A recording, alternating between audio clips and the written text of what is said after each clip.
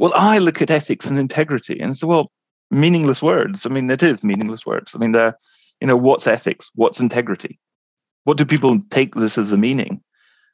And it just, so you're missing the point. It's what you do. It's not what you call yourself. We could all call ourselves bananas and it wouldn't change.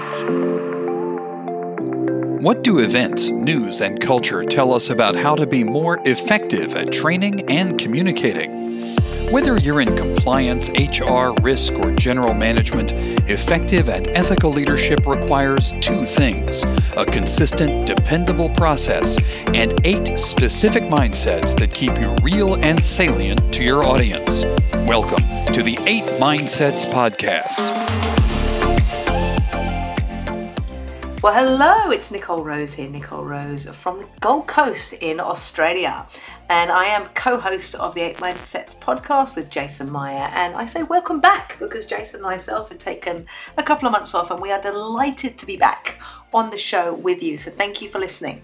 And today it is really an episode worth listening to because on the show today, you get to be a fly on the wall in a conversation between myself and the former Chief Compliance Officer for Rio Tinto and many other amazing organisations, Hugh Bigwood. And Hugh and I have a really interesting chat about what compliance really is, the future of compliance, the return on investment for an organisation, and really looking at what it is that compliance brings to the business. It's a fascinating listen. I was actually going to divide the episode up into 2, so instead of 140 minutes, but 2 20 minutes, but it is so good you need to listen to the whole thing together. You and I have spoken about this before in terms of the difference between lawyers and compliance folks. You know, lawyers know what they have to know for a specific thing. Yeah. So they focus on, there's an issue, this is the case law on this issue and that's it. Whereas compliance will actually say, well, what do we need to know for the future? Like, what do we need to be thinking about? And we might not know all the intricacies of a case. We might not know the obiter and this and that. But we basically look at the ramifications and the risk profile of a company based on what's happening around the world, yeah? Well, there's been a fantastic, I was listening to a podcast recently about a guy called, I'm trying to think of his name, Grousebeater or something. I'll have to go and find it. And he's just done a book around some of this stuff. And one of the things that's come out is that, medicine changed in about the 19th century. And they suddenly understood science. And they moved from their traditional thing of removing the bad bits and sucking out bad humors to science. And they understood viruses and other things like that. But they compared this to legal. The legal industry hasn't changed, hasn't actually really changed ever. Billed by the hour. No, the fees have gone up. No, the hourly rates have gone up. That's unfair. But their approach hasn't. And I think what you've just said is really quite true. Lawyers traditionally, and there are exceptions, they look back at the past, they look back at the precedent, they look back at what the last case was, and they try and apply it to the future. But they're always past thinkers. They're always looking back. And I think you're right. I think, and what I've been trying to teach a lot of the legal groups that I've managed is actually you've got to think the other way around. You've got to think future. And I was in a workshop yesterday with a compliance person and the medical director and some other people. And we were looking through, what is the future internally? What is the future externally? What do we need to do as a result? What's the impact for compliance? And I used to do this at Abbott. I used to do this at Pfizer. I did this at because LivaNova. You've been there, yeah. Yeah, and it's how do you actually stop looking at the past and what you've done in the past and applying it? Start looking at now. There's lessons to be learned from the past. We don't want to ignore the past. But you've got to start looking at the future and say, well, what does this mean? What's the change going to be? What's the external environment going to change? And what does that mean in terms of how we're going to change? So the classic one that is affecting a lot of people at the moment is COVID accelerated the use of digital. So the fact that we're talking like, WebEx and video chat was used before COVID, But then COVID came, and then everybody uses it. I mean, it's like it has become the social norm. Messaging has gone up. And so that changes how people communicate. That changes the etiquette. That changes the social norm of what you do. You know, is it polite to blur out your background? Is it polite? I mean, and so it's changed all these things. But it's also changed the compliance world, because our risks have changed. In the pharmaceutical world, how we interact with doctors has entirely changed. We're now interacting over messaging, interacting over video. And that changes how you apply the laws, because all the laws are written about written material being left, not about stuff you show on a screen on a computer. Yeah. When you then look around the compliance groups, what you're seeing is this massive change of names at the moment. So the word compliance is disappearing, in my view, a very good reason. And you're seeing ethics coming up and integrity, and everybody's changing their name to try and get away from this idea of compliance. Compliance is negative, police, and they're trying to do anything else. So they're trying to reinvent themselves. But the problem is that they're missing the point. Your name is not going to reinvent yourself. It's what you do is going to reinvent yourself. And I had this big argument about 2 years ago with someone, and I was in with the Institute of Business Ethics, and we were trying to see if we could set up a professional association for compliance people and a code of conduct for compliance people, because there's a big issue for compliance at the moment. Is there's more compliance people in jail than lawyers for doing absolutely nothing but their job. Wow. And there's more liability coming on the compliance person. And there's some really big issues. Like, you know, if you have a whistleblower come to you and whistleblowers about the board of directors or senior managers, what do? Do you disclose the name of the whistleblower? And so we've got some really horrible ethical issues that lawyers have never cared about. They have privilege. They hide behind that. Very true. But so I was talking at this meeting and saying this, and the person turned around and said, but I'm not a compliance person.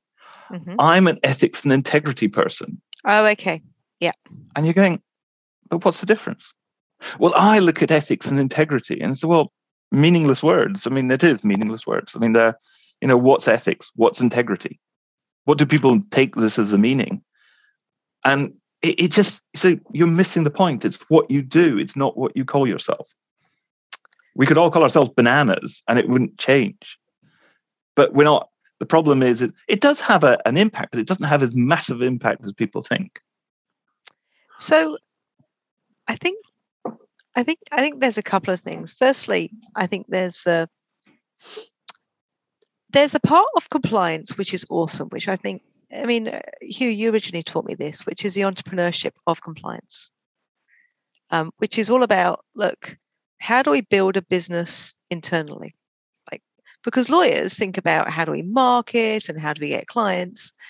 But quite frankly, they don't have to be somebody that people come to unless they need them. Whereas compliance, you want people to come to you before you need them. Like you want to have a seat at the table. And so the entrepreneurship kind of like, so there's two parts to that. There's how do you make less with more, which you obviously did at Rio Tinto because you ran a compliance team of between 6 and 12 people over a period of 5 or 6 years. Was that right?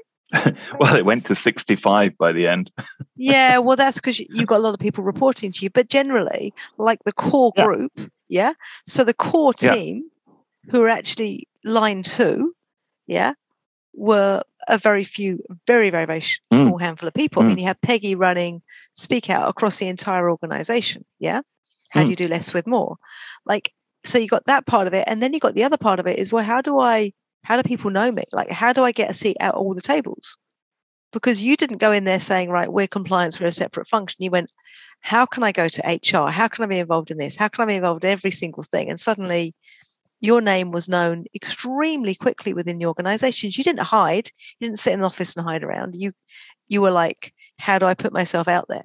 Yeah, this isn't a convenient job. I'm going to make this incredibly inconvenient for everyone. Like, I'm going to cause a lot of work for myself, which is what you did. Yeah. I mean, this is what I saw in the first year, which was great because I got to observe it. And so I think there's kind of like the part about teaching lawyers is also how to be part of a business rather than sit on the sidelines and advise. Like, I think that's one big thing. And that's why general counsel should not run compliance. Like, compliance function needs to be separate, but that's, Yeah, I absolutely agree with that. But I think it's really interesting what you said. I love hearing how people observe how I've behaved. Oh yeah, it's brilliant. Yes. But you're absolutely right. Is when you go in, I'm a real massive fan of self-service, and everything I did at Rio, and I did at Abbott, and I did at Leaving Over, and I did at Evercare was, how do you create that self-service? And to create that self-service, you have to go in, and you have to, I've generally been quite lucky because I've generally taken over from very strict lawyers. Yeah. And that means my approach is generally loved by the business because they say, well, my God, that's just fresh air. But I think the other thing that lawyers and a lot of managers forget is in your first year of working in a new company, or even in your first few months of working in a new company, you've got to generate goodwill. And you've got to generate a massive amount of goodwill because at some point you're going to have to make a really horrible decision that is not going to be popular. And you've got to spend that goodwill. What are you going to use to generate your goodwill? What are you going to go in and do with the company that is going to generate and make them look at you differently and say, actually, they're thinking about me. They're thinking about value for me. They're not thinking about the company. They're not thinking, they're actually doing something that I'm going to do. And because they're going to do something for me, I'm willing to do something in return for them. And it can be as simple as, you had 9 policies to read. Now I give you 1 policy to read. Yeah. Yeah. So what's and I think it goes further than that, doesn't it? It's kind of like, I'm going to improve the way that we work together. And I think the other thing, and I was talking to someone else about this today, is what is the return of investment on compliance? Like, how do people understand? Because with ESG, like with safety, we had this return on investment is your life. Like, if I will follow this 5-step process because the return on investment is I get to go home safely, or that my team get to go home safely. Tick. Okay. ESG, what's the return on investment? Well, we get to be more profitable, the company gets more liked, et cetera, et cetera, et cetera. It's now a license to operate. What's the return of investment in compliance? And I think also with compliance. And I think there's a lot of metrics that can be shown that people just aren't digging into. I mean, look at Rio Tinto. I mean, you can go into a lot more detail than I can, but just saving, iron ore 10,000 hours a year on, just because you cut the training down and change the way that you're doing that. Or, the Speak Out program, we can save X amount of time on reporting, or like, is there the value and then the return on investment as well? I look at it slightly differently from that. I agree with what you're saying, but I look at the value slightly differently. One, I don't look at the value to the company. I look at the value to the individual, because the value to the individual is far more important. The value to the company is a byproduct of the value to the individual. If I get the individual to understand and think they're good, then that's going to, I have an advocate, but also that's going to translate into a value overall to the company. The return on investment is a really interesting calculation. And one of the things I've been trying to do is use data generated through compliance programs for the value to the business. And I'll give you a classic one that, and I think it's one of my best examples. So in pharmaceuticals and in medical technology, you have something called transfer of value disclosures. It's called Sunshine Act in the US. It's called Bertram in France. But it's where you have to disclose all of the money you've ever paid to a healthcare professional, down to about $1. Wow. And it's seen as a big compliance issue. You have to do all of these reports every year. There's timings throughout the year. Some of the states in the US require their own reports. And it's just seen as a compliance issue. It's just seen as, oh God, we've got to do it. Collect all the data, get finance to give you the data, get this customer relationship management, compliance, pour over it to make sure it's all accurate and submit it.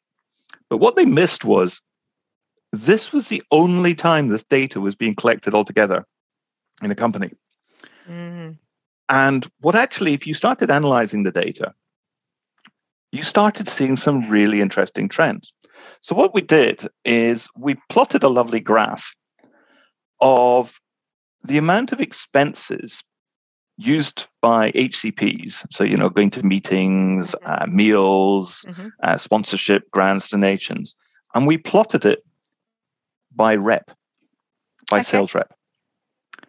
And we did that across the whole of the US business. And then we did it actually across the whole of the European business as well. And we plotted the graph. And the rep, didn't give names, and the amount they spent. And we got this graph that was quite incredible. At one side, it was huge amounts. I mean, this person was spending an absolute massive amount on HCPs. And the other end was almost nothing. And then what we did was we overlaid that with how much revenue to each of them are each of these reps generating. And what everybody expected is it would follow.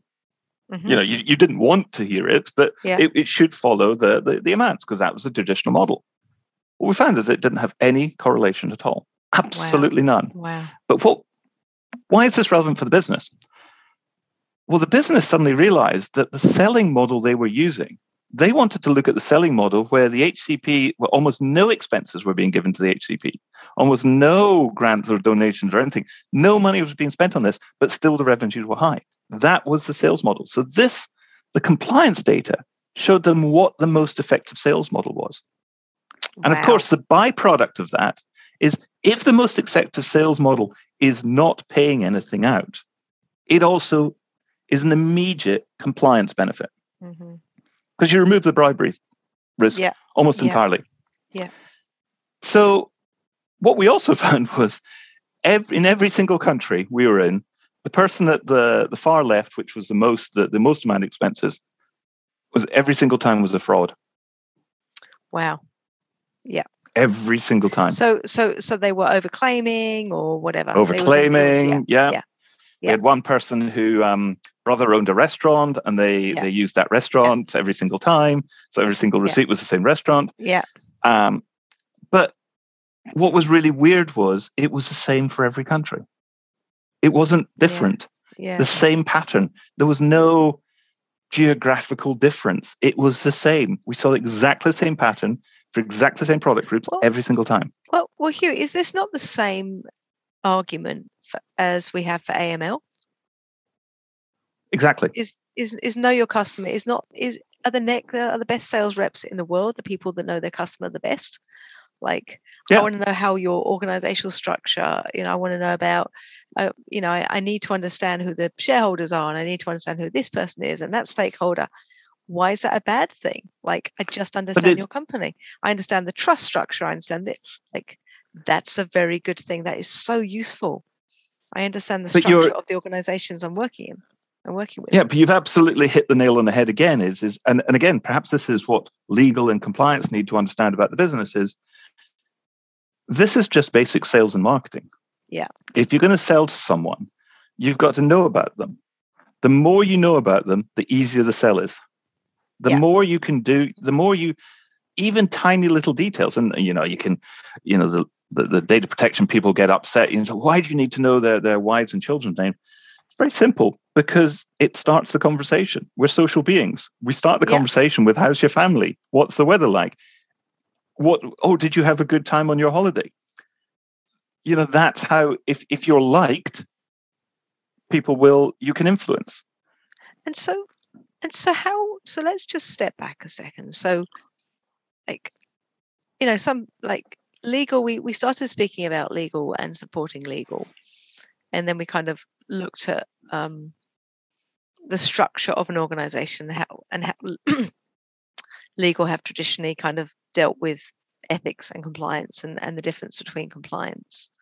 So just stepping back, and just looking at the broader picture, what do you think it's going to look like in 5 years' time? 3 years' time? What would be a better world for whatever we call compliance? Let's say we call it bananas. What's a better world for bananas? Well, so the better world is it doesn't exist. The better world is that it is morphed into culture in itself. But that's really, I think it's not going to happen. I think the better world is it's recognized as a separate group. and it's professionalism, and we professionalize the industry. That's where we need to go. Okay. I think I agree with you. It doesn't sit within legal, because I think what legal want to do and what compliance want to do are two different things. Legal is all about defending the company. Compliance is not about defending the company. Compliance is about protecting the company. And it's a nuanced difference between the two. Compliance is about prevention and protection. Legal is about reaction and defense. Legal shouldn't be that way, by the way, but that's where it's ended up. I think one of the most interesting things for me, and you've already mentioned it, is ESG.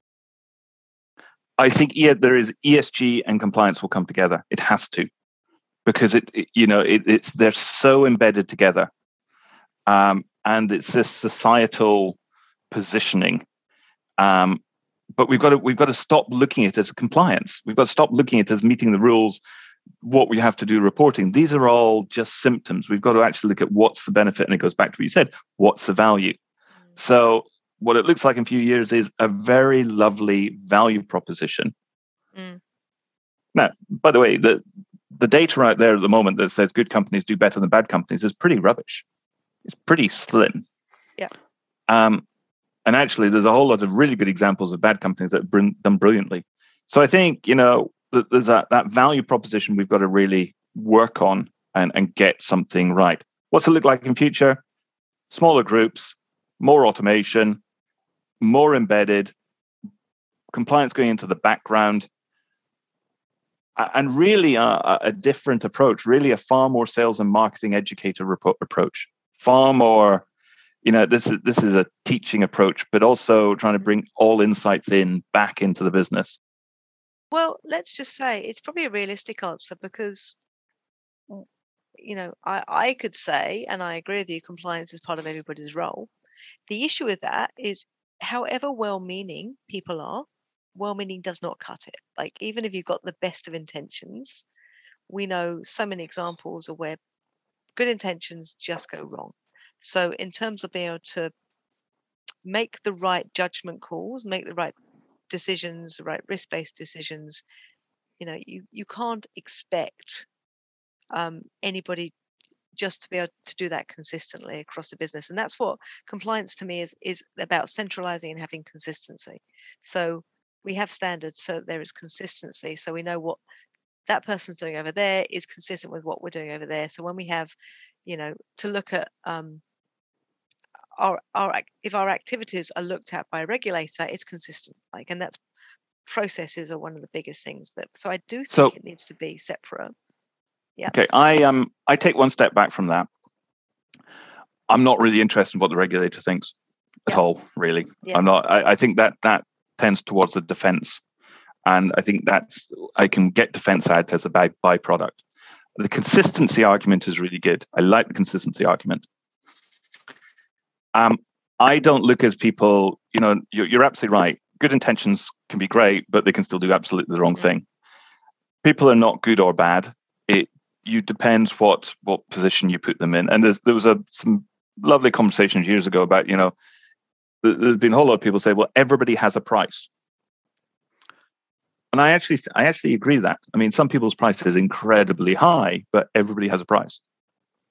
And everybody will be tempted at some point. It depends what they're tempted by.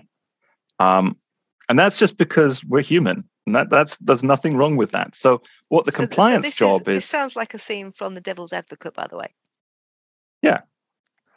But so what our job is we're a little bit of the conscience. We have to help steer people. We have to help guide people. We're never going to be there when they want to make that decision. But we've got to have got them to the point where they have tools and guidance and other bits and pieces, part of that standards, parts of that other things, to help them make that decision, to help them get through that issue. And I love what we came up with at Rio. So going back, people look at visions and missions, horrible corporate stuff. Legal Advisor had one of the best ones I've ever come across. It was to do, to teach, and protect. Mhm. And I just thought Love that's that. just I love that. Mhm. So then when at Rio we had prepare, prevent, protect. Yeah. Prepare the Yeah. staff for what the risks and issues they're going to come across. Prevent issues early. Protect the individual and the company. Yeah. And I think that really is become a bit of my mantra, Yeah. and really sort of has driven what I see as compliance rules. Is we're not about enforcing. We're not about what we're doing. Is we're the guides. We're the people who have to ask the questions. So people go. It's almost like the little angel and little devil on the shoulders. I love that. Do you know what, Hugh? I mean, I wrote down, as you said originally, I'll be your guide. And then you talk about prepare, prevent, protect. Like, what do you do as a coach on the sideline? Like, what do you do when you're preparing your team? Like, this is also coaching. So you want to be there. You want to be, so, wouldn't it be amazing if there was a function that was there for people to say, look, can I run something by you? I just don't know how to deal with this. And you'd say, okay, let's go through it. And instead of you telling them the answer, you be But coaching them through the answer. But that's what the compliance job is. That's what the compliance group is there to do. We're there to be able to identify the leading indicators, the behavioral indicators, and guide people through. What is the natural evolution of a hotline? No, it's an advice line. It's every single hotline you see, whether it's a drugs line, whether you see it as emergencies, whether it's 111, NHS 111 in the UK, hospital lines, helplines, advice lines. All of them started as hotlines and ended up as advice lines. And that's exactly the same as in companies, is you want people to be able to phone up or come and see you or do anything else to say, I've got this dilemma, or I think I'm going to have this dilemma. What should I do? Yeah. And then the additional thing that compliance does is we look at the data saying, you may not think you're going to have this dilemma, but we can tell you you're going to have this dilemma. And that goes back to my rep per expenses. So we've got those two assets is we're looking at leading indicators. And then we're also acting as that, that guidance on ongoing and say, you're going to have this dilemma, or I've got this dilemma. How do I deal with it? And we can talk it through. And you're absolutely right. We are not there to give solutions. We are there because we are not in their position. And actually, we can't be giving solutions, like in terms of like we simply can't. Otherwise, the compliance function is not doing their job, because the compliance function can't answer those questions. We can't turn around and say whether the person that we're offering a dinner to or whatever it is to is going to be a benefit. We don't know the commercial situation. It should be them who makes the judgment calls on the commercial situation. So this is fascinating, Hugh. So I have three other questions. Firstly, so what does next look like for you? Because I love the fact that you're doing this, because I think the reason I love it is because I do think there needs to be more disruption, and I do think there's a lot of people who are would be more more of a yes man, and I think that you do need a disruptor, but at more than one organization. That's one thing I'd say. So I love the fact that you're doing this. Is this going to be something that you're going to continue? So all the way through my career, I have never been money motivated. And so I've done some really strange changes in my career that people have absolutely looked at me and said, what the hell are you doing? I went from a big pharmaceutical company where I'd have gone way up into the legal, getting pretty senior. And then I went to a generics company. And research pharma and generics are like black and white. I mean, they research pharma looks at generics and say they're pirates, they're thieves. But I was fascinated about their business model. I went to generics. I became general counsel in a generics company. I learned more in those 2 years than I ever did at 11 years at Pfizer. Wow. And I saw a different world. I've worked in very large companies, and actually, well, and I got very quite senior in some of these companies, and I said, well, actually, what's it like to be a junior lawyer again? So I literally dropped. I was on the board. I was on a leadership, a global leadership team as general counsel, and I dropped to be a junior lawyer again. Wow. So you could actually do the work, yeah? So I could actually see the work again and see what it is. I also thought I was too young to be a general counsel at the age I was, and I didn't like it. I didn't like the politics, but I wanted to go back down. And I learned so much more coming back up through the ranks that how it was done. Ended up senior again, which was a bit of a pain. They want to. And then I said, well, I've worked for these very large companies all the time. I wonder what's like in a medium and small size company. So I went to medium and small size companies.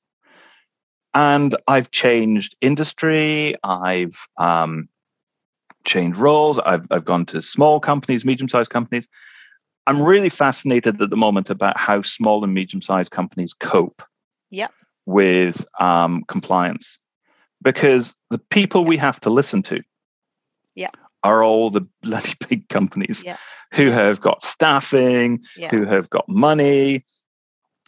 And it's not the same. I'm working for a biotech company in the Netherlands who's got 20 employees. You don't go out and write 20 policies, and you don't have to have certain things, but they're going to struggle when it comes to due diligence. And you mentioned the regulator a bit ago. The problem is all these big companies get into trouble and they create the rules and they want everybody to follow the same rules as they're following because they've had to take the hit. But these small companies can't do that. And then they do all of these, these massive due diligence programs.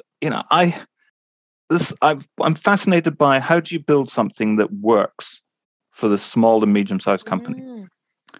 I'm fascinated by, could you, and this is a bit more controversial, could you outsource compliance? Well, we've spoken about this before. I remember a reader, you said to me, we could be outsourced tomorrow. They could make that decision. And I think, and I'd love to come up with a model of what an outsourced compliance, what's her name? Is it Barbara Hayward? I can't remember her name at the moment, but she's done it with data protection.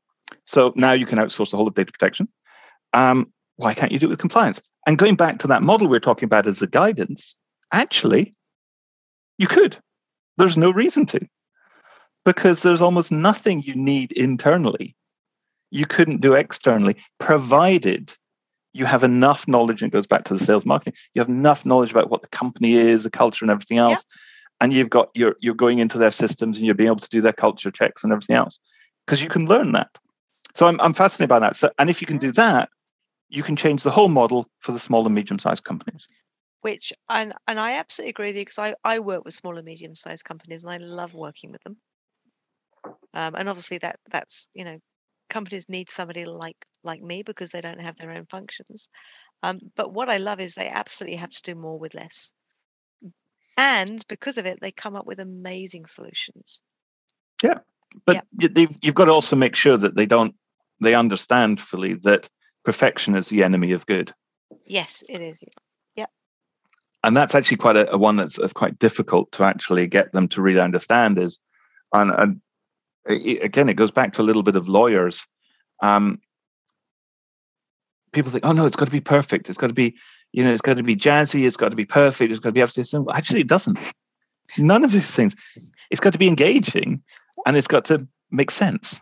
Well, you've actually answered the question I asked you before: what's the future of compliance? And there's two parts to it. Is either we professionalize the profession, so there are the standards and values and principles and everything, so that we are protected, or we start thinking about an outsourced compliance model, which isn't just outsourcing the systems and processes, which is currently the model, So the current model is we're just, outsourced our checks or outsource this, and we're, we're, which is all well and good, apart from the fact that you need to integrate that into whatever the organization's, into whatever other systems the organization's working through.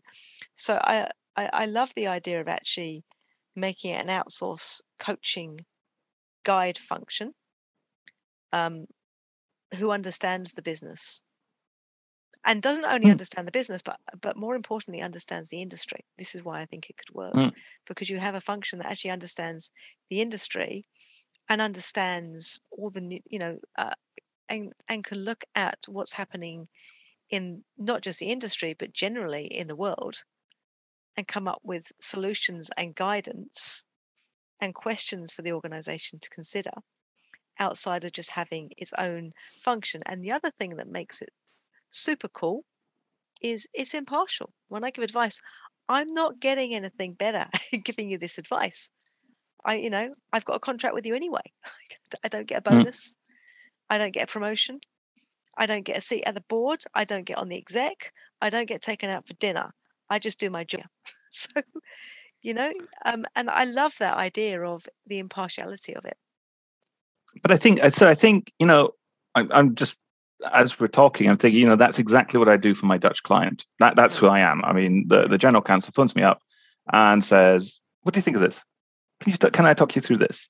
And, every so often she gets a few people sitting down, and we're going to do 3 or 4 sessions in December exactly doing this. I'm doing a risk workshop with their leadership team, and then I'm doing each group exactly that instead of dilemma training.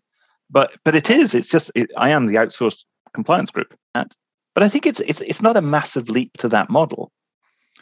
I think the two models have to go side by side. I think you have to have that outsourcing model, and then the other more traditional model is always going to exist. Yeah. Because there is, again, we're people and we love to own things. And therefore we never quite trust things when we don't own them. So there's certain roles that, you have to bring in. There's an interesting thing in the legal world. There's a number of very senior lawyers around the world who've made a whole living being the outsourced conscience for CEOs. Yes. There's about 6 to 10 of them around the world, and they get phoned up by CEOs and say, "What do you think of this?" And they get ideas bounced off them. Totally, absolutely how you describe it. It's there's nothing in it for them, so it's impartial. They get to say pretty much what they like. That there's no, there's none of this. It's saying, I've got to keep you happy because otherwise I don't get the money. And they make a fortune out of this. It's a whole business model for them. Yeah, I think, and I think that the reason I love what you say is because I love the idea of compliance being accessible for anybody, because it is needed to protect people. It is needed to protect the individuals. There are a lot of, there's a lot of shame attached with an organization having a finding against them, or and I've seen it with the organizations that I work with, large and small, and I think it does impact individuals. You want to feel proud of the organization that you go to work with. You want to feel safe there.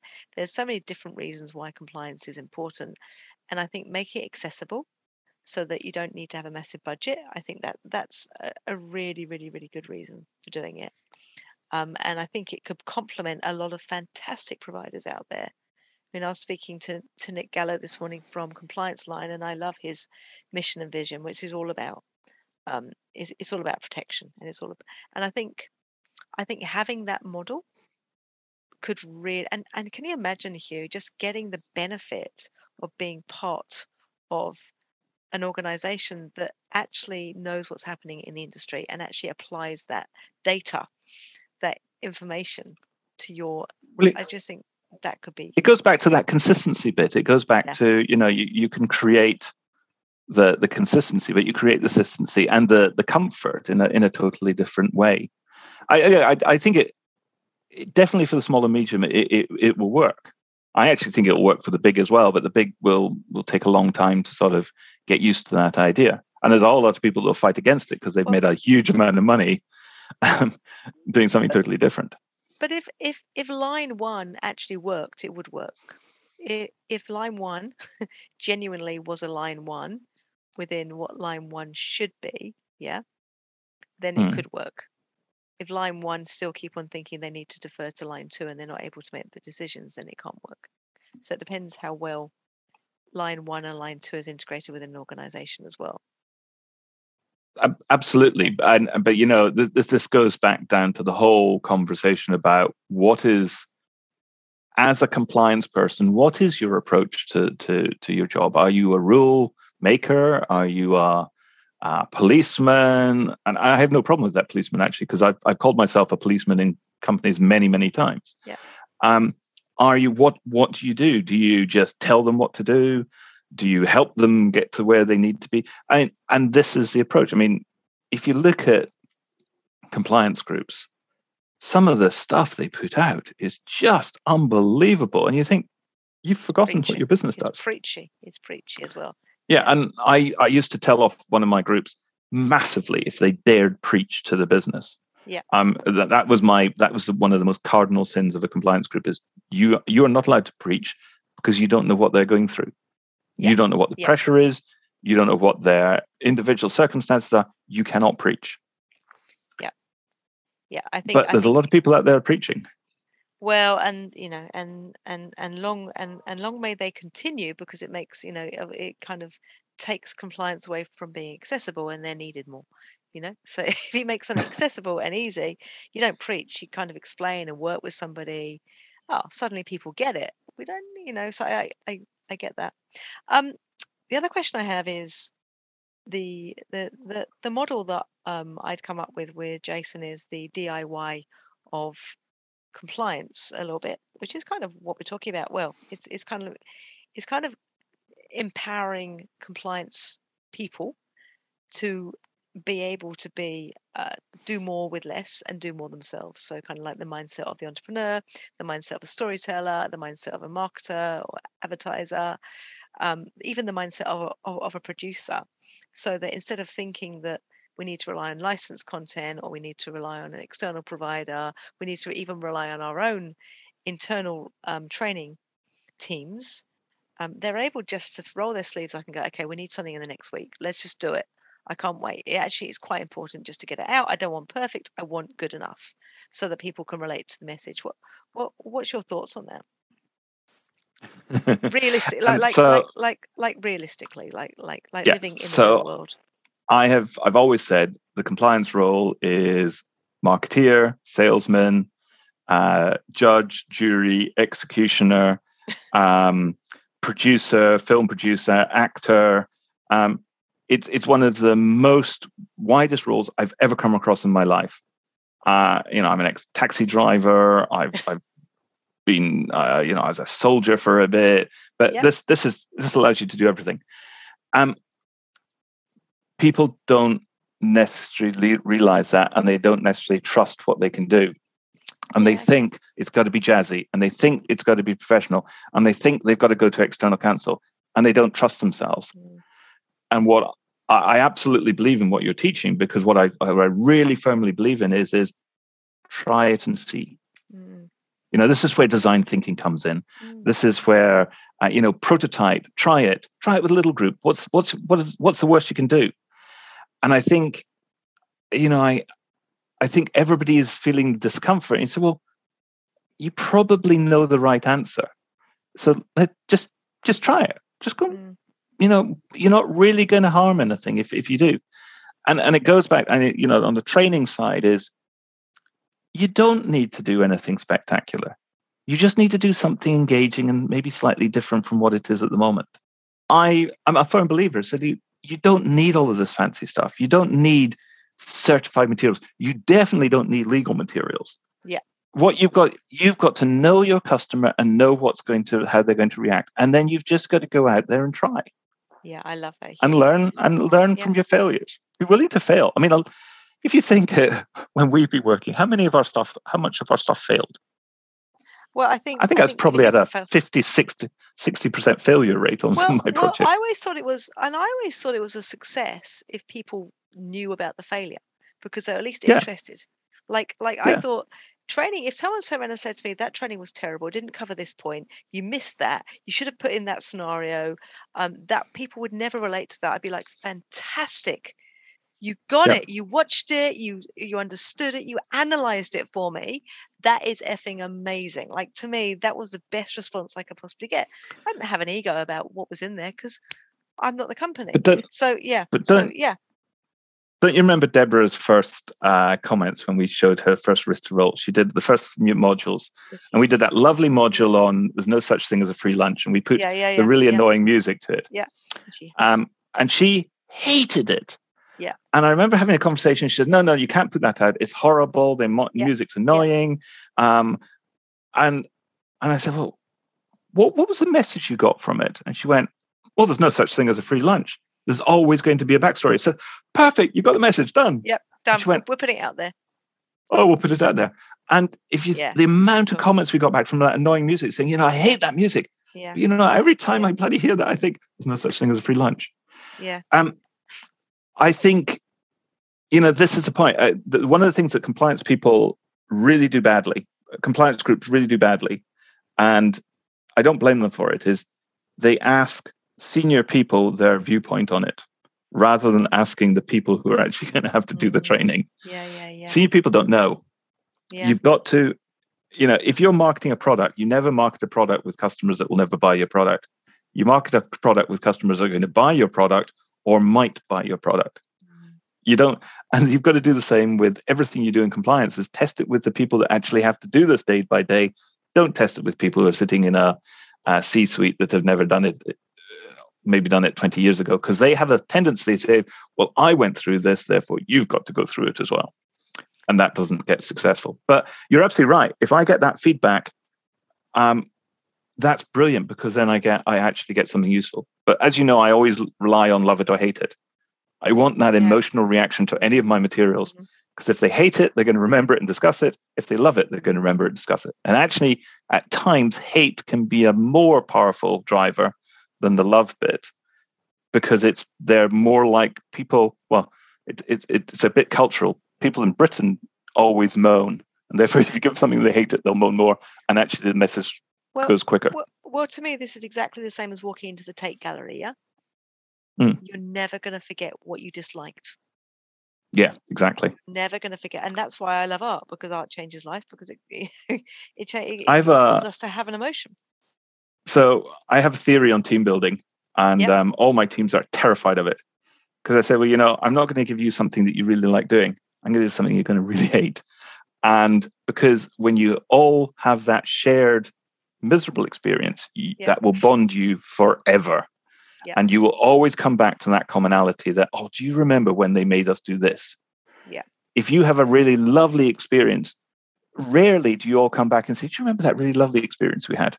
It's more individual as a lovely experience, whereas suffering together is something. And my basis of this theory was, we did a lawyers meeting in the south of Ireland, and they'd put on this lovely meal across this loch, and you got into little rowboats, and they rowed you across the loch to this lovely meal. It looked on the brochure, it looked like it's going to be absolutely amazing, with the Mourne Mountains in the background. I can't remember which mountain. It wasn't Mourne, but it was the Southern Ireland mountains. The mountains in the background, the loch, and everything else. What's Ireland famous for? I don't know. The rain. Weather-wise, the rain. The rain. Yeah. So we got into these boats in blue skies. 5 minutes out into the loch, and it was a half an hour row across the loch. The rain came down, and it wasn't vertical rain; it was horizontal rain. Oh my gosh! And there was no cover on the boats, and everybody got soaked through. And so by the time we got to the other side, everybody was miserable and shivering. And we went in and we saw these nice little sandwiches and dainty cold things. We go, just give us a bloody hot soup. And we want hot chocolates and everything else. But every single person, even today, remembers that trip. Yeah. And it bonded the legal group more than anything else I have ever seen in my life. Yeah, I love that. I think that's such a nice story, Hugh. And I know how passionate you are about mentoring your team. Like, I know that you push your team forward. I know that you put your name last and you put their name first. So I know what you try to do with your team. So that's a really nice story. Really, really lovely speaking to you. Thank you. Thanks to you. No problem at all. Great to see you. Okay. Speak to you soon. Bye. Oh, what a great conversation. Hey, everybody. It's Jason Meyer stopping in with the Compliance Anthem of the Week. And Nick, you asked Hugh Bigwood what his choice was to go on our playlist of great songs to run a compliance effort by. And he made a great choice. Just a terrific, upbeat song. The title track from the 2004 Gold debut album by Natasha Bedingfield, Unwritten. Peaked at number 5 on the Billboard charts in America, the number 6 song of that entire year, 2004, used on TV show themes, heard again and again, and for good reason. It's so upbeat, so uplifting, really is an anthem to get you going.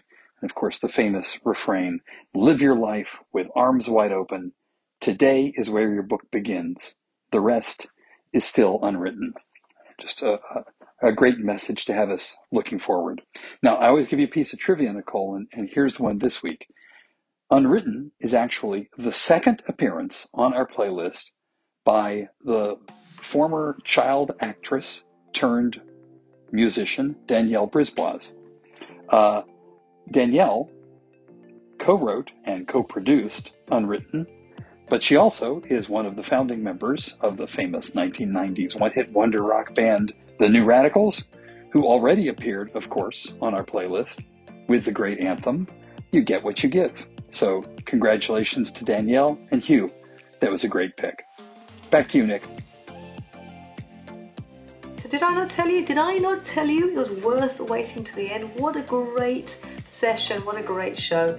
And one of the things that really brought to life for me was just how important it is for us to hone our future thinking. You know, as a lawyer, as an educator myself, as somebody who loves to talk about learning moments, I have a habit of really looking at the backstory. And having one eye to the future really is something that is constantly something that takes some work. And this podcast, this interview, this session with Hugh just reminded me of how important it is that we look to the future. And so I am delighted that I got to share this with you. Jason and I would also be delighted to speak with you. So if you are a compliance professional and you would like to share your thought leadership, please let us know. So you can either DM us on LinkedIn, or why not sign up to www.8mindsets.com. So if you sign up to our site, we're going to get access to our complimentary 8 Mindsets course. You're going to get some great sessions in there, including the latest one that's on there, which is the Power of the Doodle, and also a heap of other resources and ways to learn about how to produce your own effective in-house training. So the 8 Mindsets podcast is a production of the 8 Mindsets Initiatives, copyright 2021, Create Training Ltd and Lead Good LLC, all rights reserved. And that's a wrap.